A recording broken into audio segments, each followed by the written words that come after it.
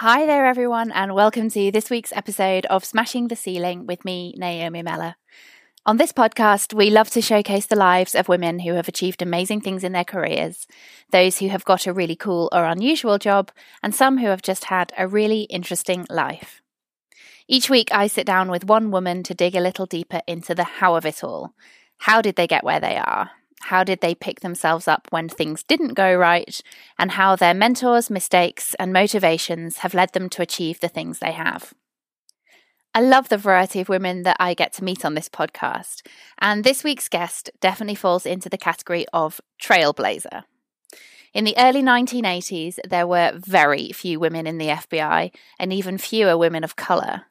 But Geri Williams became a special agent at the Federal Bureau of Investigation at the age of just 25 and went on to serve there for 26 years. After moving through investigations into robbery and drug violations, Geri spent the majority of her working life on major economic fraud, chasing con artists and corrupt corporate and public officials.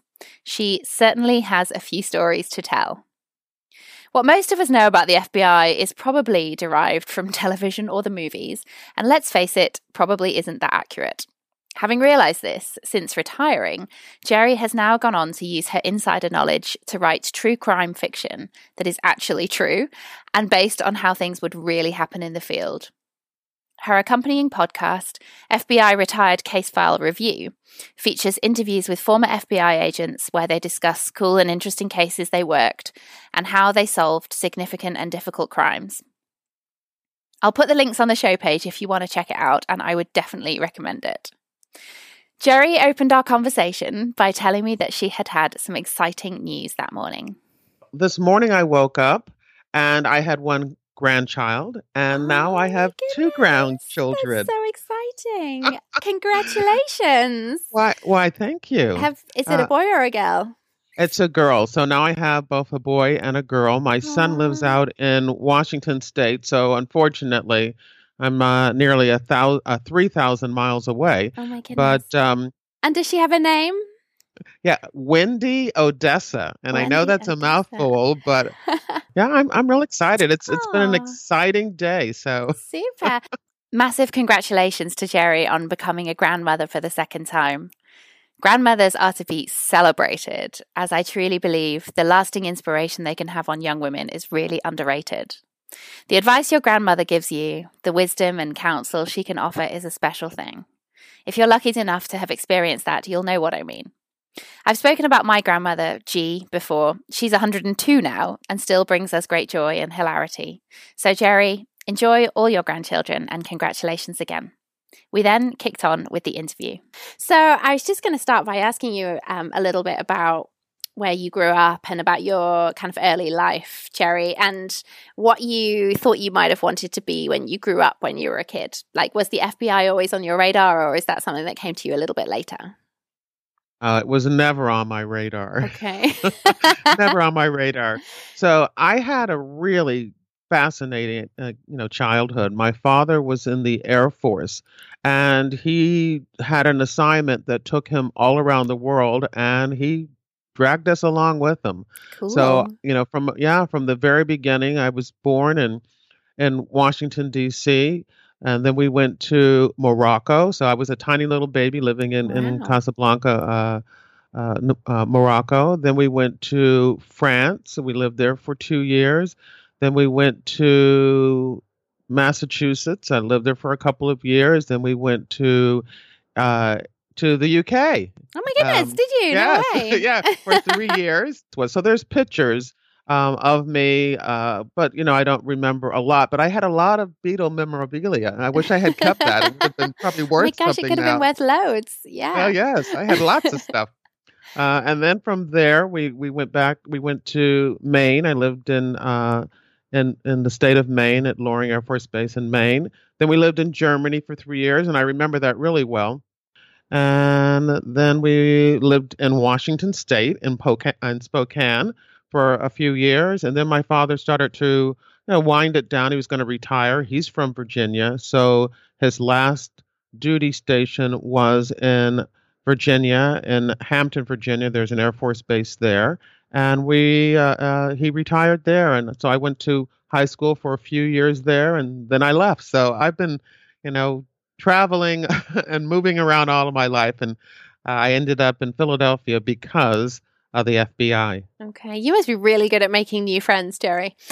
I have to be, yeah. That's one skill that I adapted.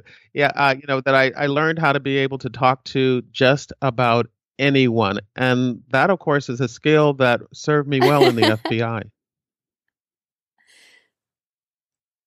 No, no, not at all. Mm, mm. So you said the FBI wasn't on your radar when you were a Yeah, kid. so when I went to How did college, your I kind of majored in homeschooling psychology, go, and and I what had did you do always like thought early that on I in your wanted to career, and how be did you a get into the FBI? psychiatrist, actually going to medical school. So in college, I took all of those courses. I took Oh, the, cool. chemistry, the organic chemistry, the physics, all of that stuff. Didn't have to, but I took it, even though I was a psychology major, I kind of made my own pre-med curriculum. And so I took all of those courses. And except for I could not get through the second semester of physics. And so I decided I would wait and, take it after I graduated. And that was even worse. you know, I, working and then trying to take the second half of physics when you don't have to, to graduate was very difficult. So my whole medical career as a psychiatrist blew up because of physics. So my initial career was a failure. Jerry may consider this a failure to launch with her first intended career, but it's funny how things work out for a reason in the end. You may have moments in your life where things just don't happen for you, even though you desperately want them to. You may fail an exam or not get the job that you really want, or a relationship may end unexpectedly and in a heartbreaking fashion. But every time a door closes, a window opens somewhere else.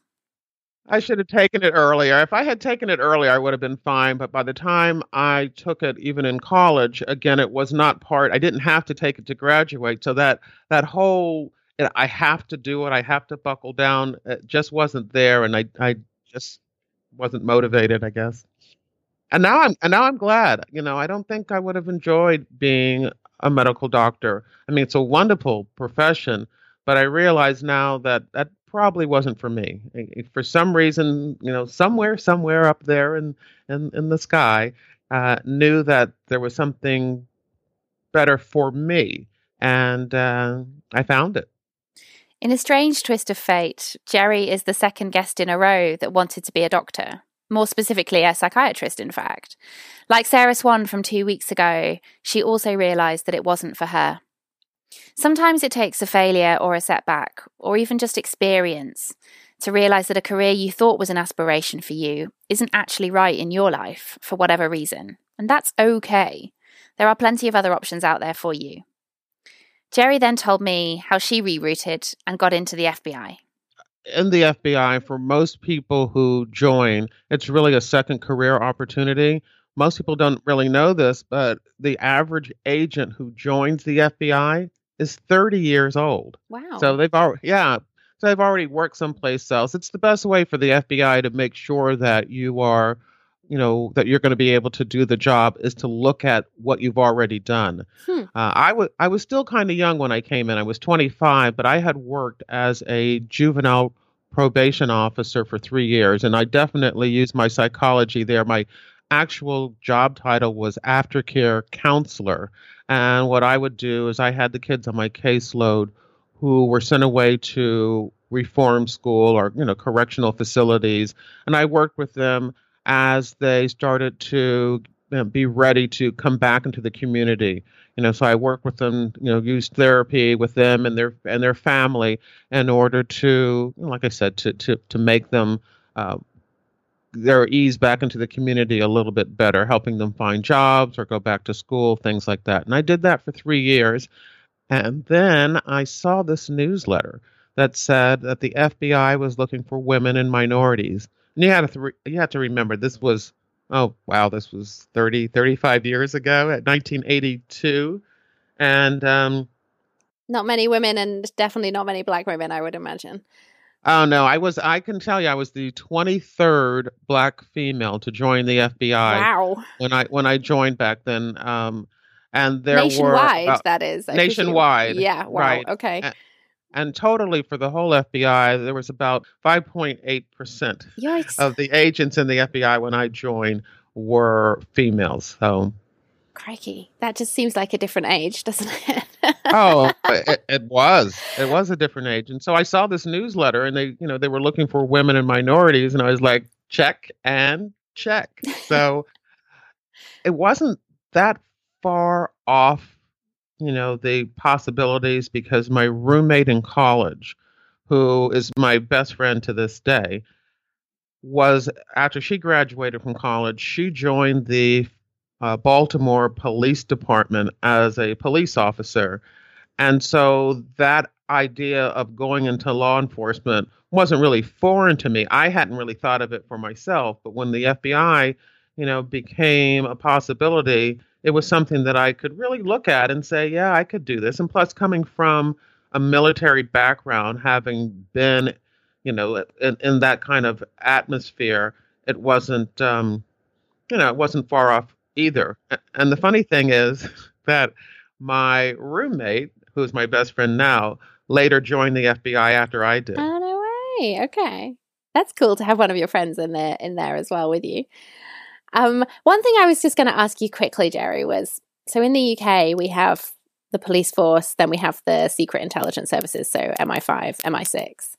Can you just explain to me quickly what the distinction between the police force and the FBI is in America? Yes.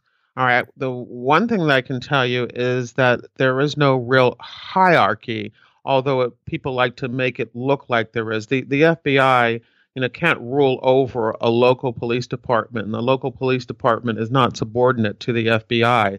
But of course, the FBI has more, I guess, uh, powerful laws that go from multi-state or interstate that gives us a little bit more God, I hate to use the word power, but it just increases our ability to get things done that a local or a state department can't. They just can't.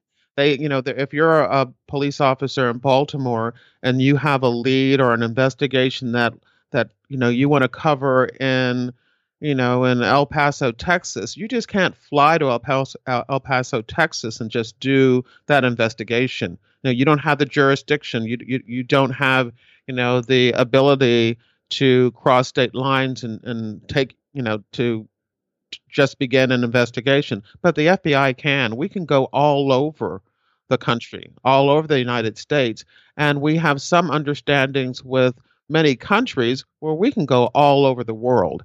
And so that's the distinction. That is what gives us the I wish I had thought about what that word would be, but the extra abilities that a local or a state police department don't have. Do the police forces call you in if they need more help for big cases, or would you normally get cases assigned to you at the very beginning, or how does that work? Like, how does your work come to you in the FBI normally? Yeah, so it would come the same way it comes to any type of law enforcement agency. So we have our own cases that come under the FBI's jurisdiction, and a lot of those have to do with, sometimes it's as simple as a dollar figure. If a case comes in and it's a few hundred or a few $1,000s, the FBI is probably not going to take that case because we just don't have the type of manpower to deal with something like that. But if it is a, multi-million, billion dollar case, then the FBI probably will, begin to look into that investigation. You've alluded to large sums of money, and you were specializing in economic crime and fraud. Was that an area that you had been in for your whole career, or did you get into that at a later date? It sounds super interesting. Like, essentially, you're looking for people who have been committing million and billion dollar frauds, like you say, which I would imagine requires a significant amount of detective work because these people are probably quite clever about how they hide funds, would be the layman's interpretation of things, Jerry. Is that correct? Yeah, it is. It really is. They definitely think they're clever. They think they're the smartest person in the room, and so it was always a challenge to work those type of cases, which I kind of fell into. When I was a brand new agent, I initially was assigned to work bank robberies, which a lot of new agents are because they're quick and easy type of cases that really get you out into the fields, that you learn the city where you're assigned. And so I enjoyed those. But when I went to my very first real assignment, it was in Sacramento, California, and they assigned me to government fraud there. Wow. I wasn't there long enough. I was only there for about a year and a half before I got transferred to Philadelphia, but that already started fraud. So when I got to Philadelphia, they put me on a government fraud squad again. And then later on, I moved to the economic crime squad. And I just stayed with it. If I had my dream violation, I would have worked public corruption, which is where you go after the public officials and mayors and congressmen and people, elected officials.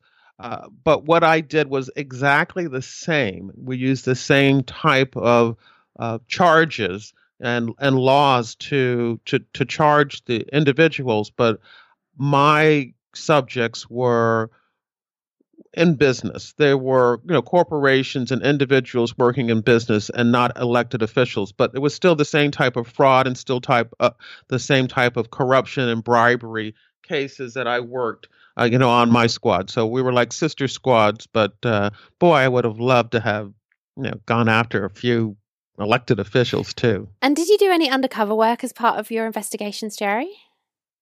Well, we all do, but nothing serious. Usually, I ended up being the arm piece of the girlfriend of somebody who was working undercover, and that was my choice. I didn't sign up. You had to really sign up to become an undercover agent. You had to go through the training. They had to assess you and evaluate you to make sure that you can do it. So the little things that I did didn't require all of that. But if there was maybe a guy that was undercover, and maybe the bad guy he was dealing with was always trying to set him up with, prostitutes or something, then, all of a sudden I'd show up and, I'd be the girlfriend and, something like, and I'd go out with him to a club or to a boxing match or something like that. So, I was just arm candy, Well, extremely intelligent arm candy, Jerry. with eyes everywhere, I'm sure. It sounds so cool. I mean, one of the things I can't wait to talk to you about is your books, Jerry, and particularly the latest one that you've got coming out in June this year, which is about FBI myths. And I mean, as somebody who has no knowledge of the FBI whatsoever, apart from what you glean from the movies or from TV, which I'm sure is horribly inaccurate, probably. I'm really excited to read your book and see what's in it. Can you give us a flavor about how that came about and what the book is about? Well, I love crime fiction. I've always read crime fiction, but I've never really read a lot of books that featured the FBI because so much of it was just wrong, So, I would read Michael Connelly or, of course, now my mind is going blank, but I would read those type of books, but usually they didn't have an FBI agent in it.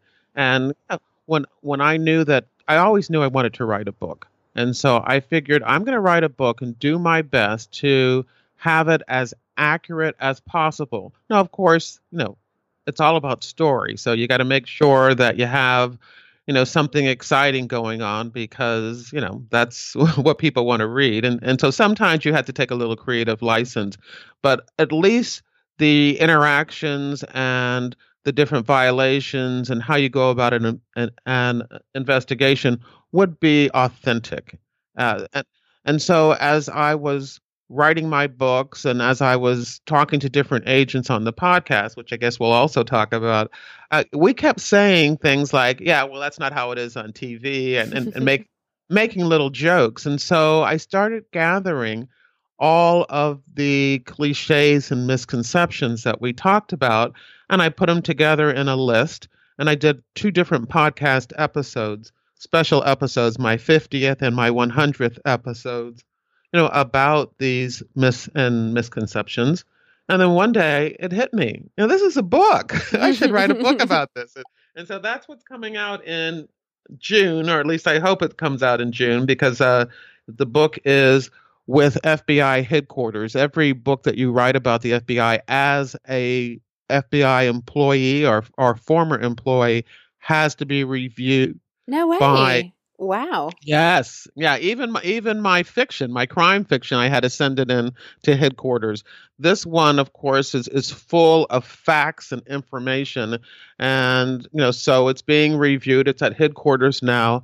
I'm hoping that it will take them, 60 days, at the most, in order to look through everything and make sure that I'm not giving any sensitive information away. And then I'll be able to get that out, at some time, in June. I'm real excited about it. I'm really proud of the book. I think that it's going to be very helpful for anybody who reads, writes, or watches crime dramas, FBI crime dramas. And I think it will even be great for anybody who's just thinking maybe one day they might want to join the FBI. Yeah, sure. And can you give us one or two examples of like the biggest common misconceptions, Jerry? Oh, yeah. Well, the easiest one, and the one that I think most agents will automatically go to, is that FBI profilers are out chasing serial killers. And, there's so many. The serial killer, the serial killer concept is really a genre of itself. There's a whole genre of books of authors and TV writers and movie producers who just do things on serial killers and FBI profilers. But the truth is that FBI profilers are more like researchers.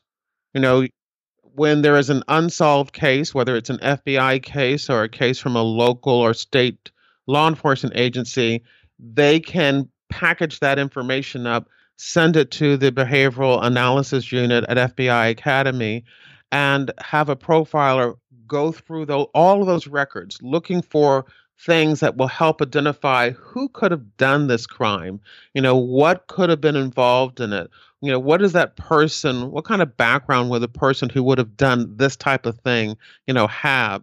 And they pull all of that together and they come up with a profile and then they ship it back to the investigators. They're not actively involved, but every show or book that you read, that shows an FBI profiler, they're chasing the serial killer down some dark alley. So that's one of the biggest concepts.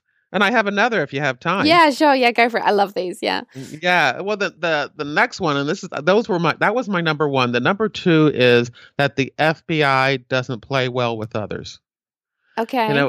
It is so far from the from the truth. Yeah, you always see them being like pitted against the police or pitted against the CIA or whatever, Yeah, walking into, a situation, FBI is here, we're in charge. And the truth is that the FBI has established the task force concept for years. I mean, there were task forces in the FBI when I came in where we work together with our law enforcement partners. So when you have a task force with the FBI, it's usually led by the FBI. The local police officers, the state police officers, they actually work in the FBI space, hand in hand as partners. We deputize them, and so they can use our record system. They can check our files. They can drive our cars. We pay for their overtime. Every FBI office has, walking through and up and down the halls, all kinds of, police officers and state troopers and warrant officers, because we believe that pulling our resources and our manpower together, helps us all, accomplish so much more. And so there's hardly a case that we can work that we don't at some point work with or, in cooperation with other law enforcement agencies. Jerry and I then harked back to when she joined the FBI in the early days. As we mentioned earlier, there were very few women and even fewer women of colour. From listening to and now interviewing women who have broken new ground in their field as a woman and forged a path for others, it strikes me that there's a strong dichotomy between those who experienced significant overt discrimination and those who report that they never did and that they were just treated as one of the boys, so to speak. I asked Jerry about her experiences and whether she was easily accepted as a member of the team. No, I wouldn't say that. Yeah, but even in 1982, it sounds like, it was 10 years since the very first women joined the FBI.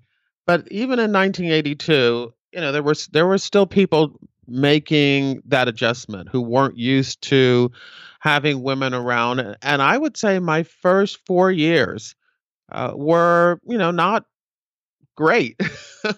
They weren't horrible, but there was always something or someone that was, reminding me that, I was a woman and a woman of color. And, there were times then, I really felt that I had to speak up and just really say, I'm not taking this. And of course, that can create its own issues and problems.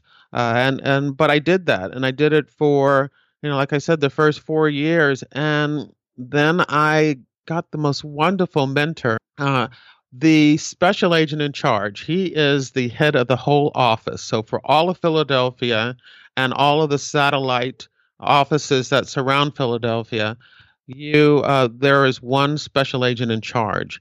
And he was a black male. He was actually like the third black male hired as an agent by the FBI back in the 1960s.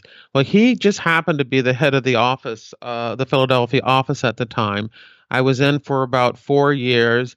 My career was not great. I was doing okay, but just always seemed that I wasn't as successful. I wasn't getting the cases that I wanted. I wasn't getting the, I just didn't feel, and I'll get into why that was, but I just didn't feel that I was the rock star that I knew deep inside I was, but no one else could see that. But at the time, again, the FBI is always trying to diversify. The FBI recognizes that the agency should reflect the community it serves, but we've always had issues and problems getting enough women and minorities to join the FBI.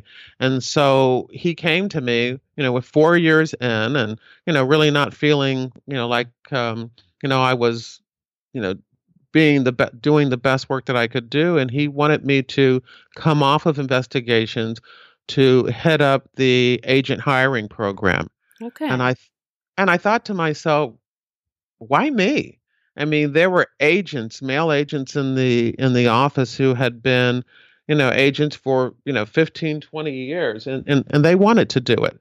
And here he is coming to me with 4 years in, that really didn't have a lot of arrest and convictions, to show for the time that I had been in, and he wanted me to do it because I was an African American female, he thought, what? No, I know the way that you handle yourself. I know the way that you communicate well, the way that you're able to talk to people, and I think you are the right person to go out into the community and to let people know that the FBI is serious about hiring more women and minorities. And so I actually did that for 3 years. Wow. And I kicked ass. Of course you did. Of course you did. I really did. The truth is, my numbers were just as good as our New York office, which of course is the largest office in the FBI. But I was able to really recruit people to let them know what the value of being an FBI agent and the value that you could bring to being an FBI agent. And the funny thing is, that during that 3-year period when I was out recruiting others, you know who I recruited? I recruited me. Yeah, I really did. Because again, the first 4 years, I think I had let what people were saying or thinking or treating me get in my head. And probably there was a little bit of me saying, the average agent is a white male who's over 30 years old. And here you are, this 25-year-old black female coming in. What are you doing here? So I had let that kind of talk get into my head. You know, I knew that some of the guys were thinking, as a 25-year-old black, female, that I had actually taken some guy's job, some guy who had a wife and a family to support. And I had taken their job. And it's very pervasive, that sort of attitude, isn't it? And actually when you get into the self-doubt and the imposter syndrome creeps in, sometimes it's quite hard to shift that. Right. And the thing is, I can tell you, I didn't know that I had it, but imposter syndrome is exactly what was going on those first 4 years. I looked around and I thought everybody else was doing better than I was. And, that, my training agent wasn't giving me the opportunities. Nobody was, running out of the office and saying, "Hey, Jerry, come with us." Those things were true, but that didn't mean that I couldn't have found my own way, and that I didn't need to use those as crutches or problems that couldn't be solved. But during the 3 years, as I talked to the different people who were interested in coming into the FBI, I also was assigning other agents throughout the division to meet with these individuals to conduct their panel interviews, and I sat in on many of those interviews. So I got to know more and more agents in the office.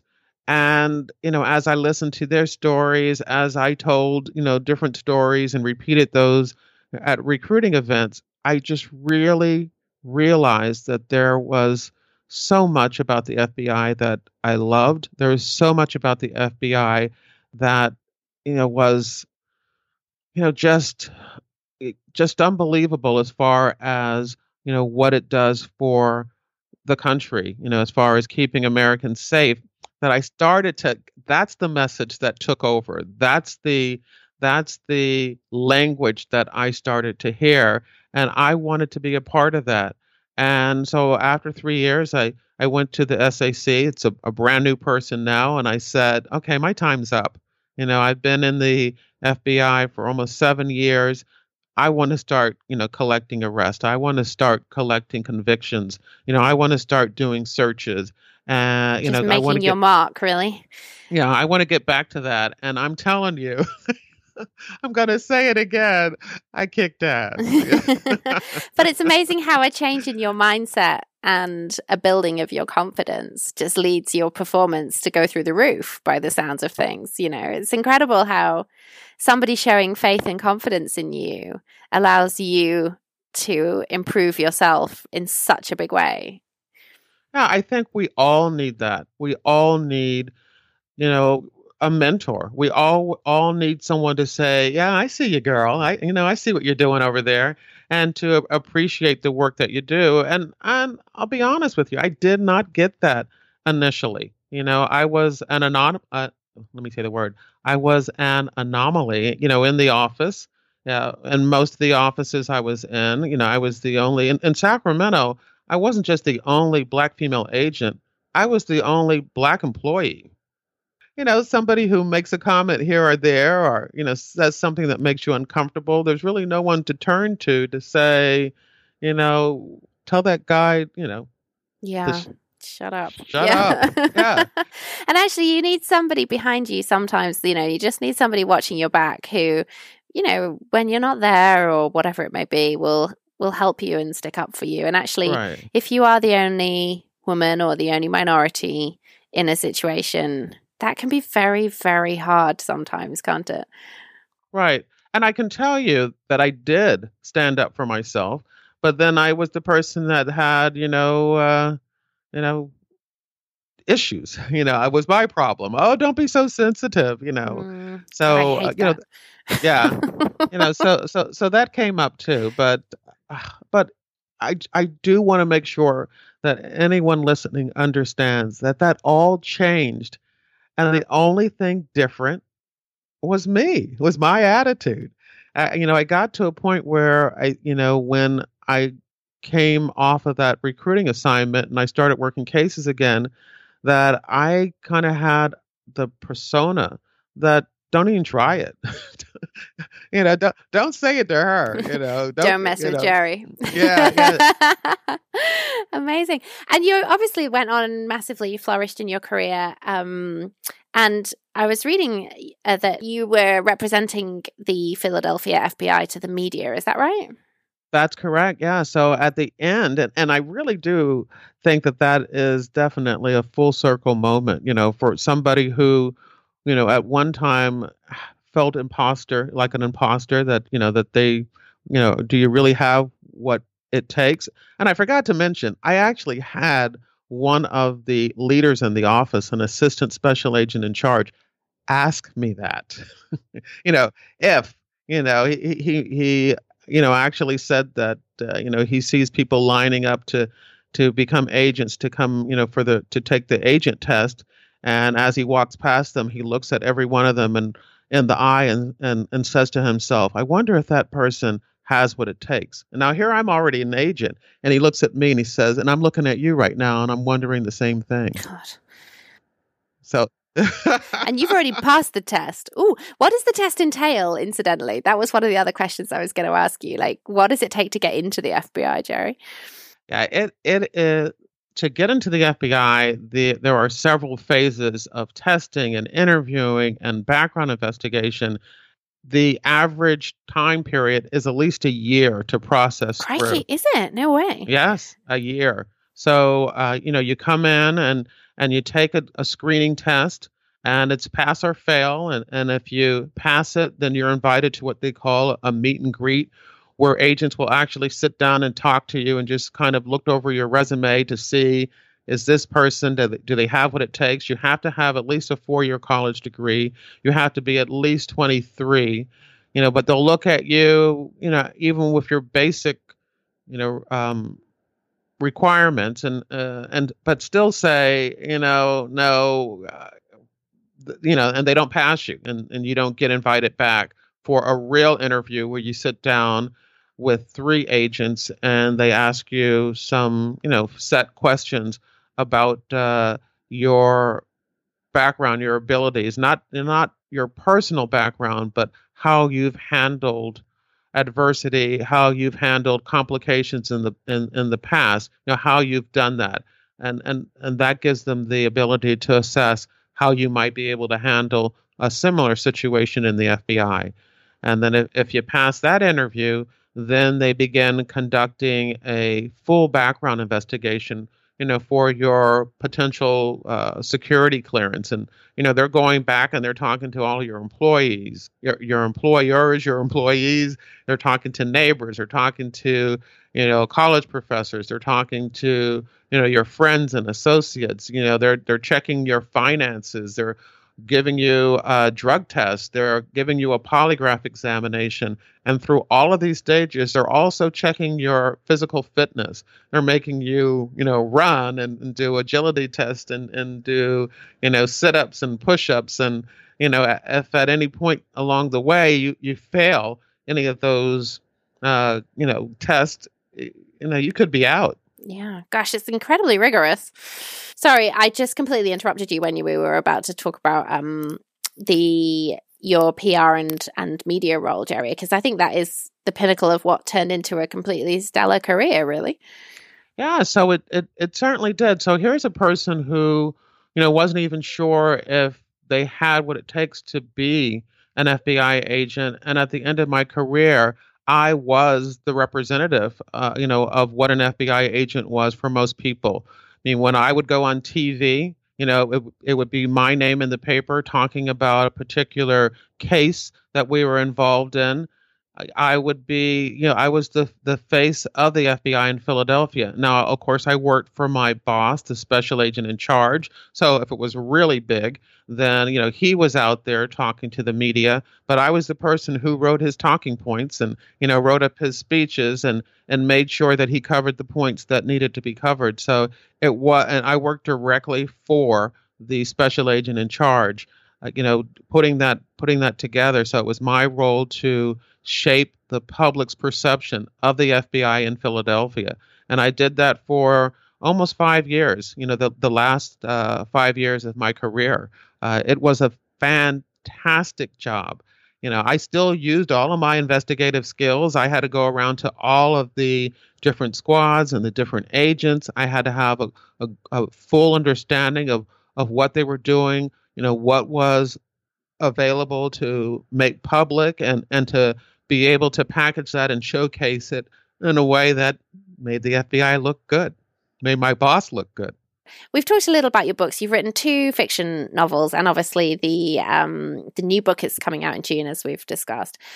You also run a super interesting podcast with other retired FBI agents where you talk about cases. Can you just tell me a little bit about how that came about, Jerry, and about how you kicked that podcast off and where the idea came from?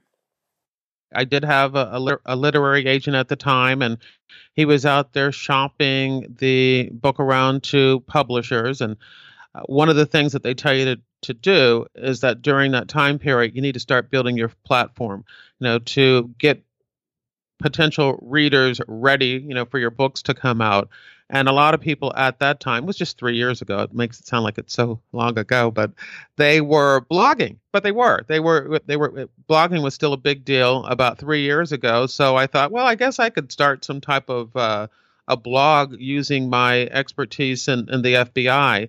And then I thought about it. I was listening to podcasts at the time, and I thought, no, it will be quote unquote easier for me to do a podcast.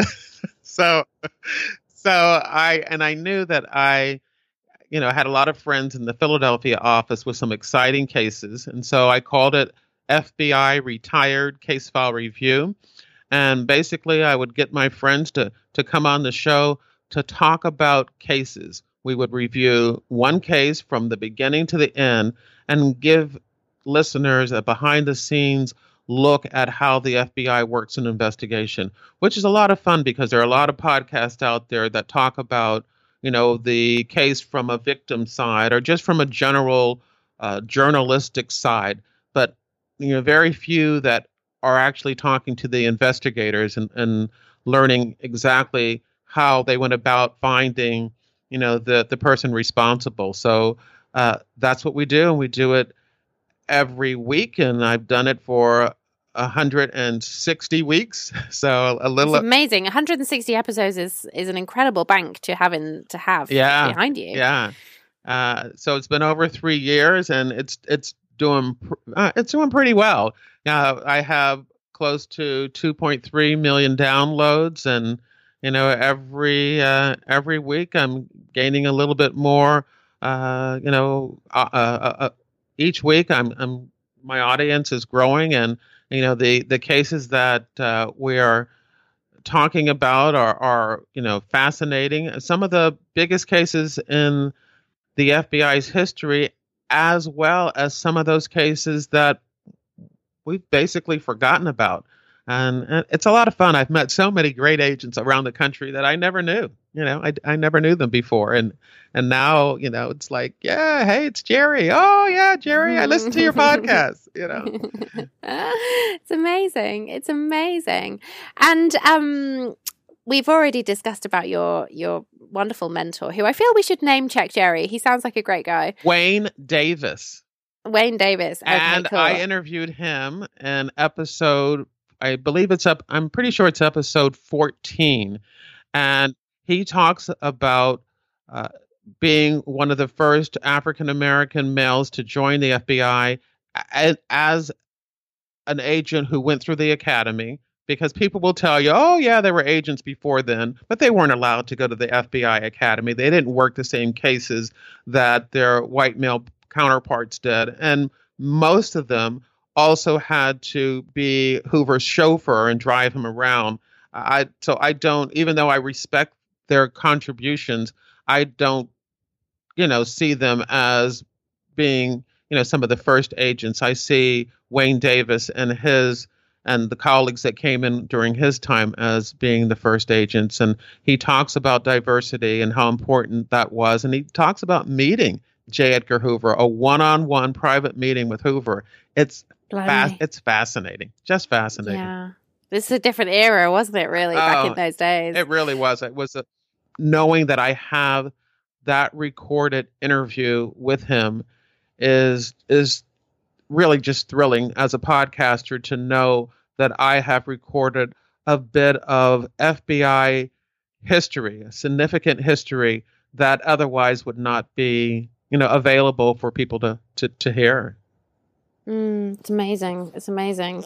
And one of the other things I love to discuss with people is about significant failures in their career, because I think those are often the things that make you in the end, although at the time they seem incredibly significant. Do you have any kind of significant mistakes or failures that you've had in your career, Jerry, that you've really learned from and that you look back on now and think, well, that happened for a reason?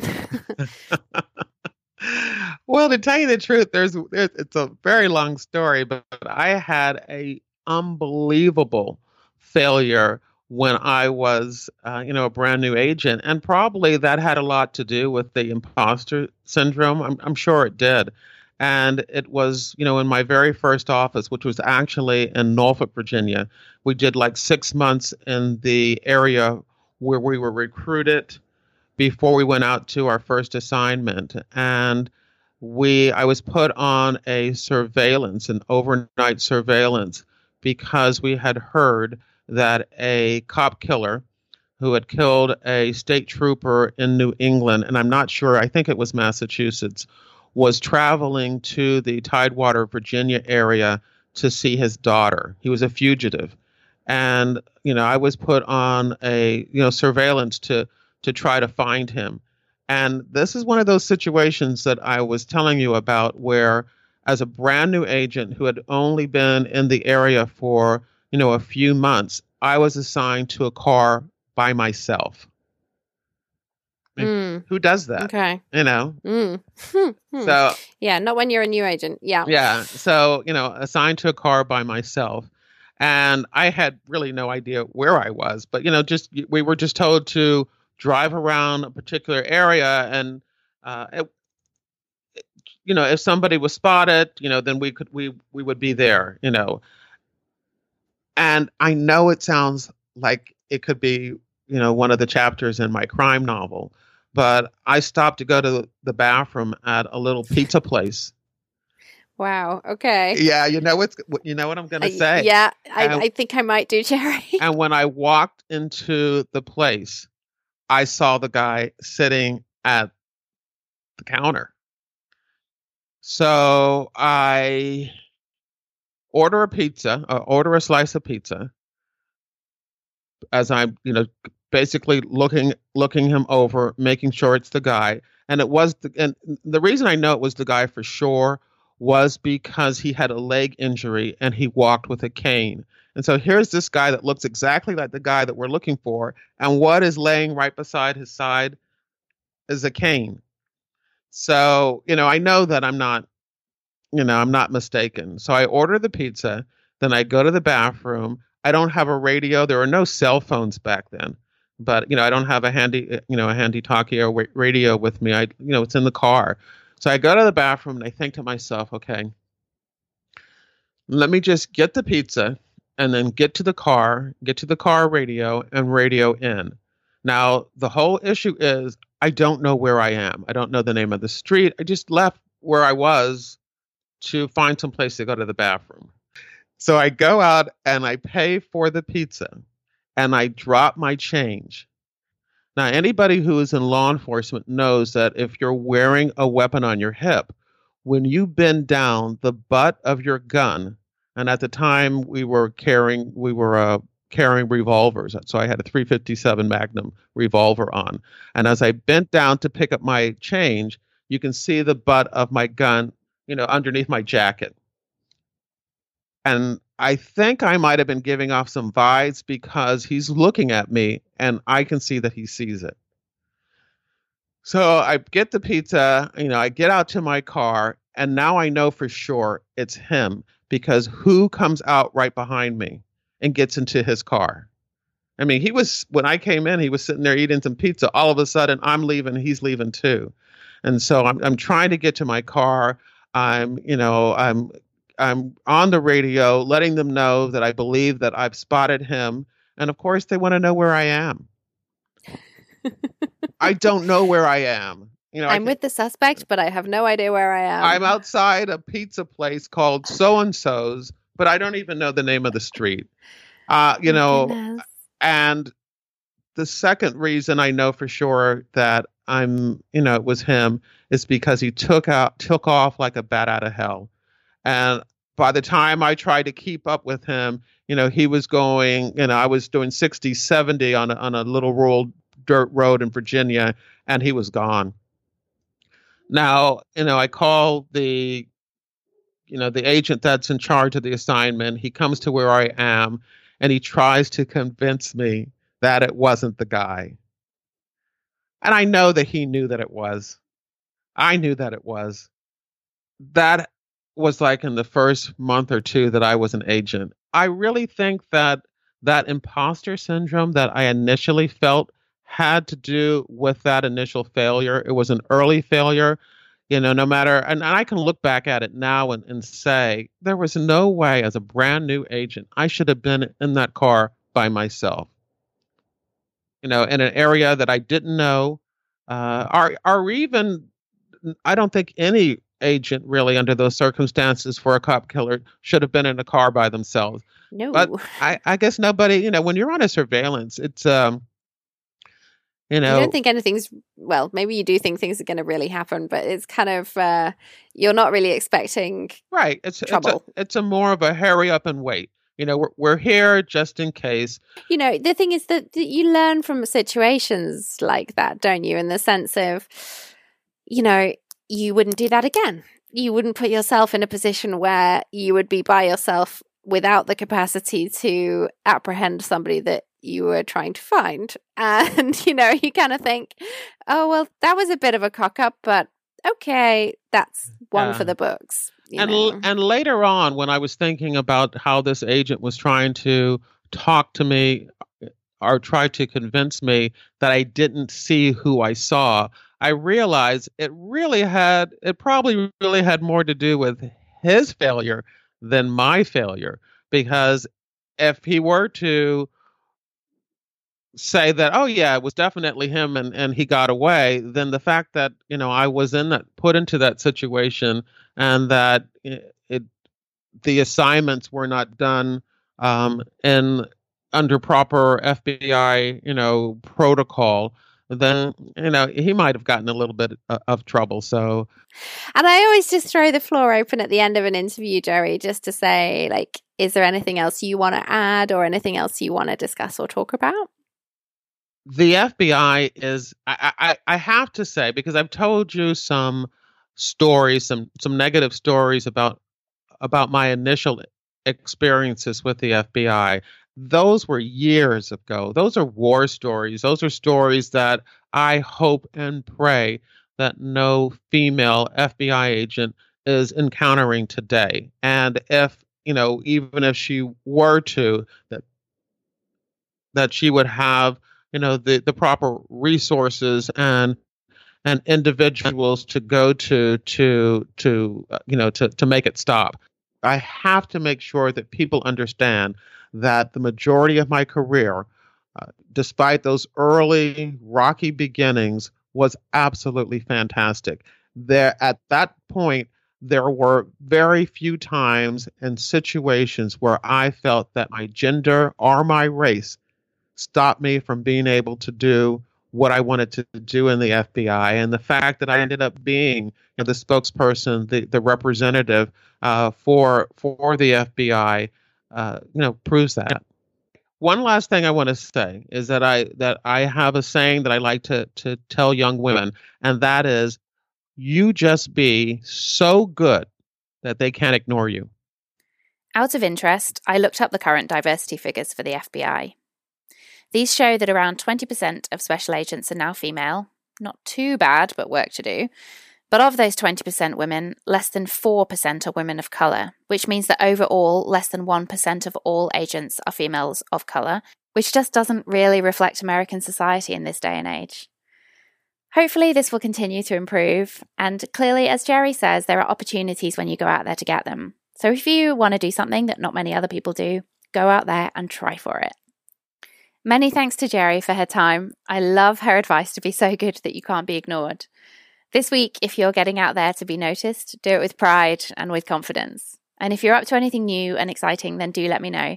As ever, you can email me at smashingtheceiling@gmail.com or DM me on any social media platform you like. I do try and reply to everything that comes in. That's it for today, but as ever, if you've got any comments, suggestions or feedback, do drop me a line. I love to hear from you. Please subscribe if you haven't already, and feel free to leave a nice review on your favourite podcast sites, as it helps others to find us. More importantly, if you enjoyed it, spread the word, as word of mouth is still the most powerful form of advertising. You can follow us on Twitter @SmashingCeiling and on Instagram @SmashingTheCeiling, and we'll hopefully see you next time.